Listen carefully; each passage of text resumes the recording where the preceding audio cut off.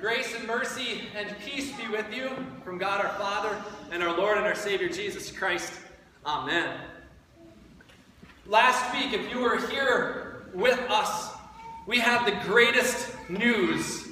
The greatest news possible. Jesus Christ, who had been dead, who was crucified and placed in a tomb, rose from the dead. He walked out of the grave. He appeared to his disciples and hundreds of people for 40 days. Last week, if you were here, this is the time we found ourselves in this 40-day period after the resurrection of Jesus Christ, where he's hanging out with people, eating fish. If you had been one of the disciples of Jesus, what more could you have wanted? What more could you have wanted? 40 days he spent with them. And then the time came where Jesus says, no, now I must go. So he takes his disciples, leads them out to a hillside where he tells them about what their command is, to be the witnesses of his, to be witnesses in the world, in Jerusalem, Judea, and Samaria, and to the ends of the earth.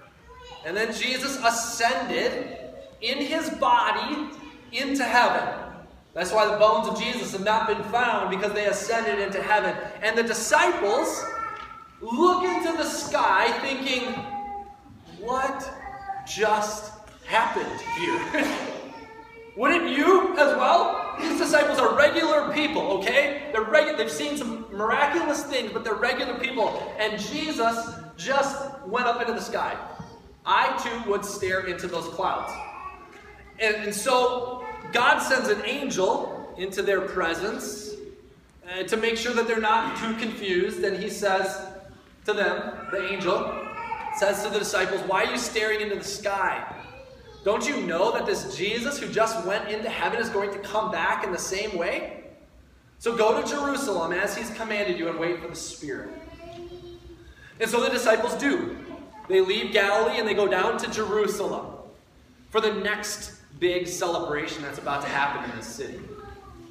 You remember a couple of weeks ago, 3 weeks ago on Palm Sunday, when Jesus triumphantly rode into Jerusalem on the back of a donkey. Palm Sunday occurred in Jerusalem. Do you remember what was also happening at that time? The Feast of the Passover. Right? In the Jewish tradition at that time, hundreds of thousands of people would gather together for a couple of different annual feasts in the city of Jerusalem. So at the time that Jesus is arrested and crucified, the Feast of the Passover was happening. There's another feast that's about to occur now 50 days later called Pentecost, which literally means 50 days. So Pentecost occurs 50 days after the Passover Sabbath. So now the Jews are on their way back to gather in Jerusalem, people from all over the known world. So maybe Jesus' disciples were already going to go there. Maybe it was part of their annual tradition. Either way, Jesus had told them to go to Jerusalem. So they gather in Jerusalem. The disciples are together. And 10 days after the ascension of Jesus, 10 days after Jesus' ascension, they're in Jerusalem. And the Spirit of God comes upon them in their gathering. And the Bible says that tongues of fire are upon their heads, and they begin to be able to speak in other languages. Other known languages, not gibberish, but other known languages. They're emboldened by the Spirit. The Spirit opens their eyes and their hearts and their minds to understand what it is that they've seen and experienced with Jesus. And then filled with the Spirit, these guys, regular people who are afraid, who have been afraid, are now emboldened, and they go into the city streets where hundreds of thousands of people are there in Jerusalem. Just think about this. It's only 50 days since the crucifixion and supposed resurrection of Jesus. Only 50 days. You can imagine that this news of this Jesus guy is still fresh in everybody's minds. And they go into the city streets and they begin to say to the people, you killed Jesus. This is the message that Peter spoke. You killed Jesus, but God raised him. All right, we are in the first 10 chapters of the book of Acts. This is what chapter 28 of the story covers. 10 chapters of the book of Acts. If you've never read the book of Acts before, seriously, go home and read it. It's not a hard read. It's just a straight story. And it tells the story of how the Christian church began. So you can read the book of Acts, which is short for the Acts of the Apostles, and read that story. There's all kinds of bold stories of faith, and it's empowering for us to see what happened to these regular people, these fishermen, these disciples, when the Spirit of God came into them and they proclaimed the truth. Today, also, if you read this, chapter 28, you meet some key characters in the development of the Christian church. People like Peter and John. People like Stephen and Philip and Saul. These guys are all here in the beginning. Most of the New Testament is written by these guys. So go home, read the book of Acts, and you'll get to know all these people yourselves. But we're going to focus today on this Pentecost event. Specifically, as our gospel lesson was, or as the first, not the gospel lesson, the first lesson from Acts was read by Miss Aubrey.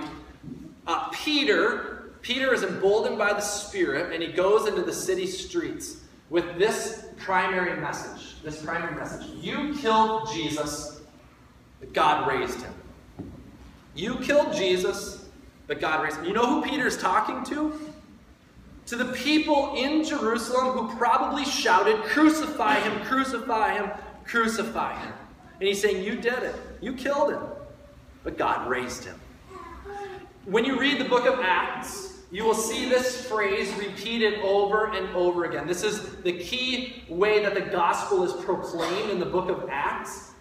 You killed Jesus, but God raised him. You'll see all the apostles use the same phrase over and over. Peter, again, is saying this to the very people who did crucify him. And Peter is just simply saying, listen, I too saw it. I witnessed it. I was there. I denied him on the night that he was betrayed. But I tell you, I've seen what this man can do. And my eyes have been opened now. And I see that Jesus is the fulfillment of the Old Testament. You people are Jewish. You know the Old Testament about the coming Messiah. This is him. And he was killed. And he's been raised. And I am an eyewitness of the fact. And I'm here to tell you about what I have witnessed. This is the gospel message. Right? Plain and simple, if you want the gospel message boiled down to something, it is this. Jesus rose from the dead. The gospel message is Jesus rose from the dead. My friends, I tell you and proclaim this into your ears today that Jesus is alive. I said it on Easter. I said it last week. The fact that Jesus is risen from the dead changes everything. It means that the hope that we profess is a sure and certain hope of eternity. It means that the peace that Jesus offers is a sure and certain peace. Because Jesus rose from the dead, it means that the forgiveness that he extends to you sinful people is true. You are forgiven. It means that the love and the grace that Jesus wants to give to you today is true. It means that no matter what you do, what you say, what you leave undone, what you leave unsaid, Jesus forgives. Life is yours, grace is yours because Jesus rose from the dead. And here's what I tell you today. You too, like Peter and the other apostles, are witnesses of the resurrected Jesus. Right? You and me, gathered in this room today, we are witnesses of the fact that Jesus is risen from the dead. You have seen him. You've seen the risen Savior Jesus, haven't you? Now if you're sitting there today, you're going, I don't think so, Pastor. I'm not crazy. I don't see visions. I don't have dreams. I haven't seen any apparitions of Jesus showing up in random places. I haven't seen the risen Savior Jesus. Well, let me challenge your thinking today if that's what you're thinking. Because you actually have seen the risen Savior Jesus. You have witnessed to the fact that Jesus is alive. And here's how. Just like you cannot see the wind, but you can see the effects of the wind. You may have not seen the risen Savior Jesus Christ in the flesh, but you have seen the effects of the risen Savior Jesus. Jesus sent his living Spirit, the Holy Spirit, upon the disciples on that day of Pentecost. And that same Spirit dwells within every one of you. The Holy Spirit is here. You are an effect and a product of the risen Savior Jesus Christ. You have seen him. You've witnessed how Jesus works. And how does he work? How does Jesus work? He forgives.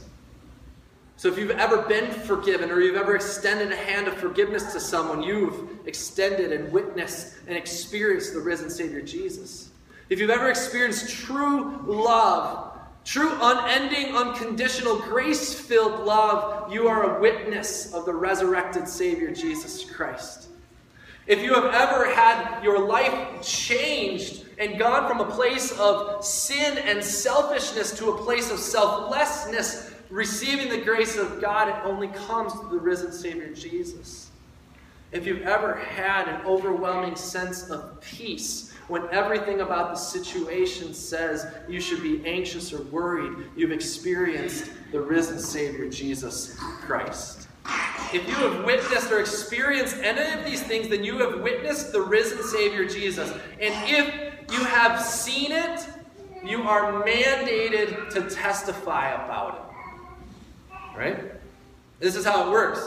If you have seen the risen Savior Jesus at work and experienced it, you are, by definition, mandated by God to testify about what you have seen and experienced in the work of Jesus.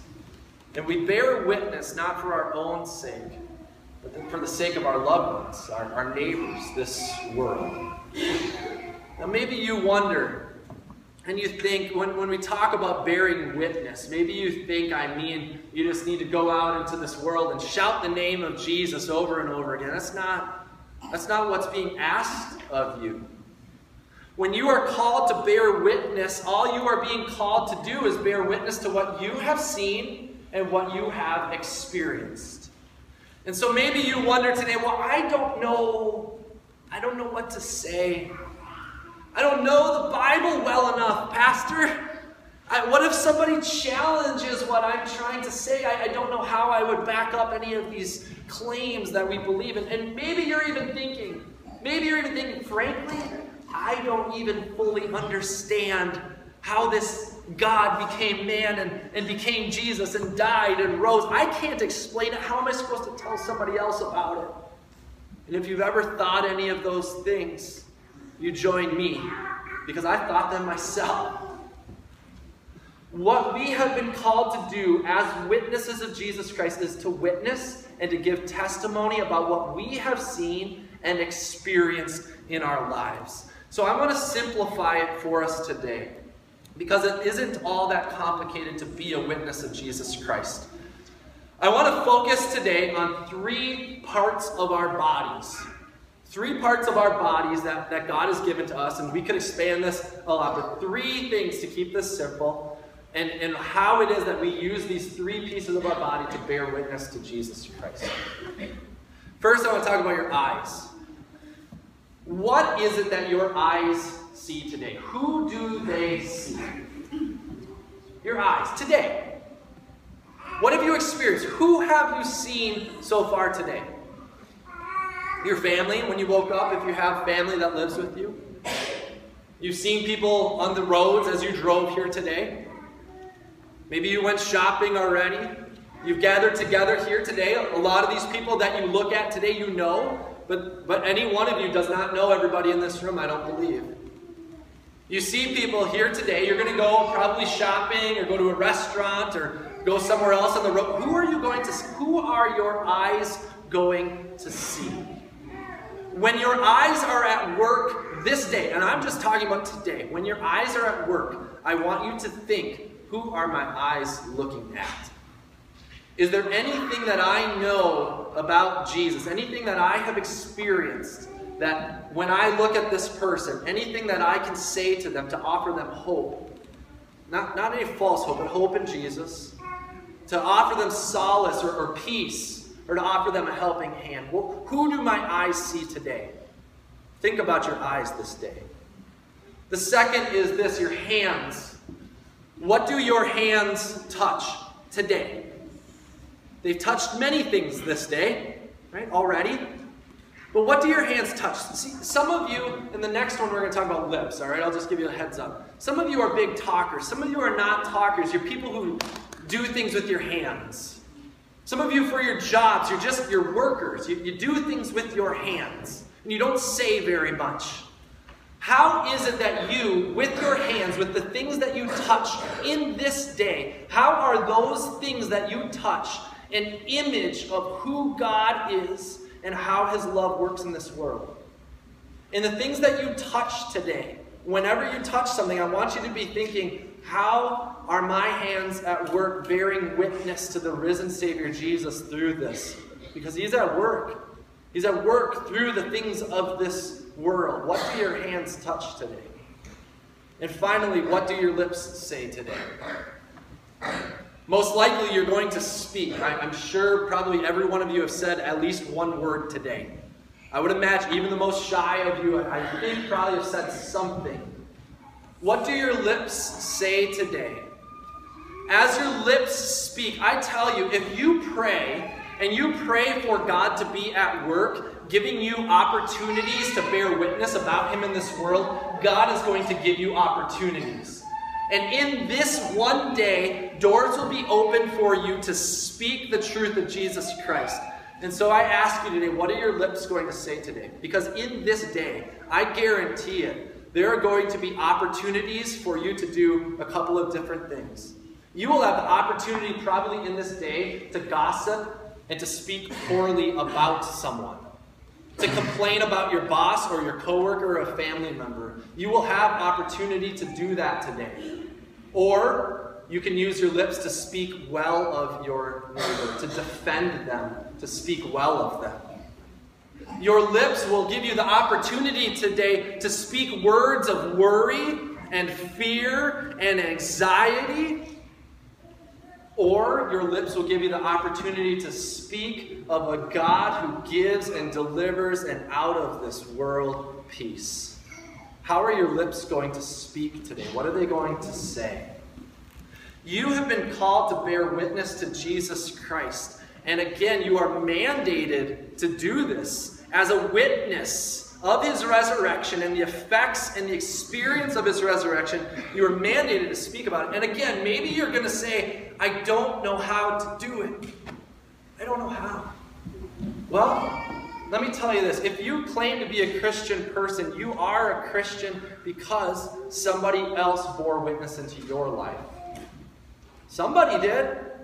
At some point, maybe multiple people. So if you don't know how to bear witness to somebody else, think about what those people did in your life. Or frankly, go and ask them if they're still alive. How did you do it?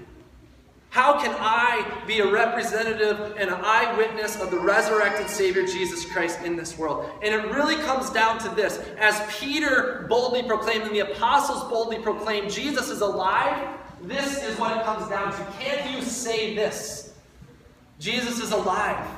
I've seen him. Do you think you can say that today? Again, I tell you, in this day, you have already today experienced the life-changing, life-saving grace of Jesus Christ. You know how I know? Early on at the beginning of our worship service, you confessed that you are a sinful person. And I, by the call and the ordination that I've received by Jesus Christ, spoke his words of forgiveness to you. Today, the Holy Spirit is here. Jesus is here in bread and wine to forgive you. I'm telling you, friends, you're witnessing the resurrected Jesus at work today. Today, your hands have already experienced the resurrected Savior Jesus as you shook hands with one another. You shook hands with other sinful people. Broken people who are gathered here today to receive that life-changing. You shook hands with people whose lives have been changed by the miraculous healing touch of God. You have experienced the risen Savior Jesus with your hands. And your lips have already sung and spoken of the miracle that Jesus is alive. You can do it. You can do it. You've experienced it today. You are witnesses of this fact, and it really comes down to this. Can you say these words? Jesus is alive. I've seen him. Let's do it. Let's say it together. Jesus is alive. I've seen him. Amen.